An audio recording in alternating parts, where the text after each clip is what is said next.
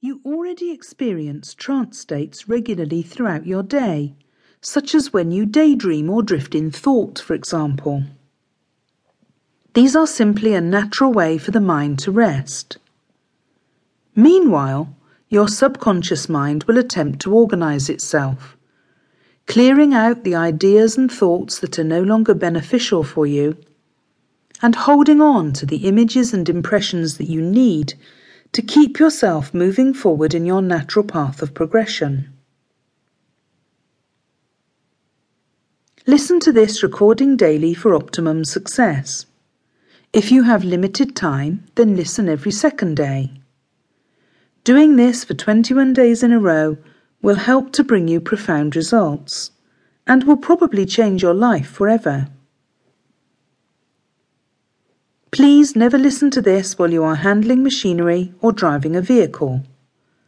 Refrain from listening while under the influence of drugs, medications, or alcohol. And if you happen to suffer from epilepsy or a psychiatric condition, please consult your physician before proceeding. I wish you a pleasant journey into your inner space, and I know that you will have a far greater calm and understanding and will be far more able to save money once you have finished this session. So let me ask you, are you a spendthrift? Do you know that you spend some money needlessly and then perhaps feel guilty afterwards? Don't worry, you're not alone. And there's a very good reason why you do it too. The reason is that somehow, somewhere along the way, you got a little scared that the future might not turn out the way you wanted it to. And so you rewarded yourself in the present moment instead. Does that make sense? Run through the reasoning more slowly and you'll soon get it. Nobody knows what's coming in the future, right? Not even in the next 10 seconds, let alone 10 months or 10 years. And many people have made plans of all kinds that didn't work out. Or maybe there are childhood memories of family events that never came to be what they were intended to be.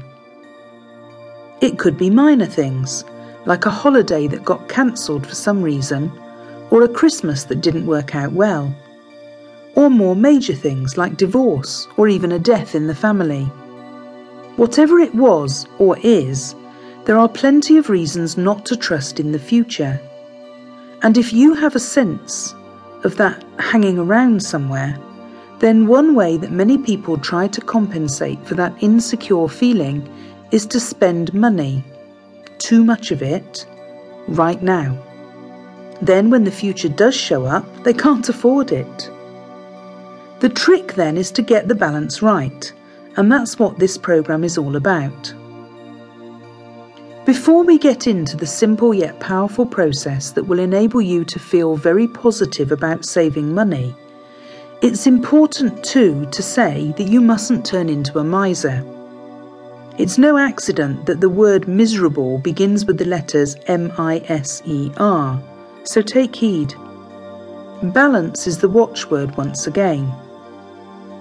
There is only one thing to do with money when you boil it all down, and that is to spend it. However, that doesn't have to mean that you spend it all at once or spend other people's money in the form of credit and debt, because that kind of instant gratification can lead to a lot of financial pain further down the road. It may be that as you listen to this, you are already somewhere down that road, and that at least part of your reason for wanting to be a better saver is so that you can start clearing or reducing some debts. Seeing light at the end of a tunnel, no matter how long and dark it may have been, is always a better feeling than the sense of spiralling downward and out of control. Now, you may have noticed an unexpected word creeping in. At least, many people don't associate this word often with the subject of money, but it is actually what it's all about. And that word is feeling. How do you feel when you spend money on something new, whether it's a haircut or a house? If it's new and for you, how does that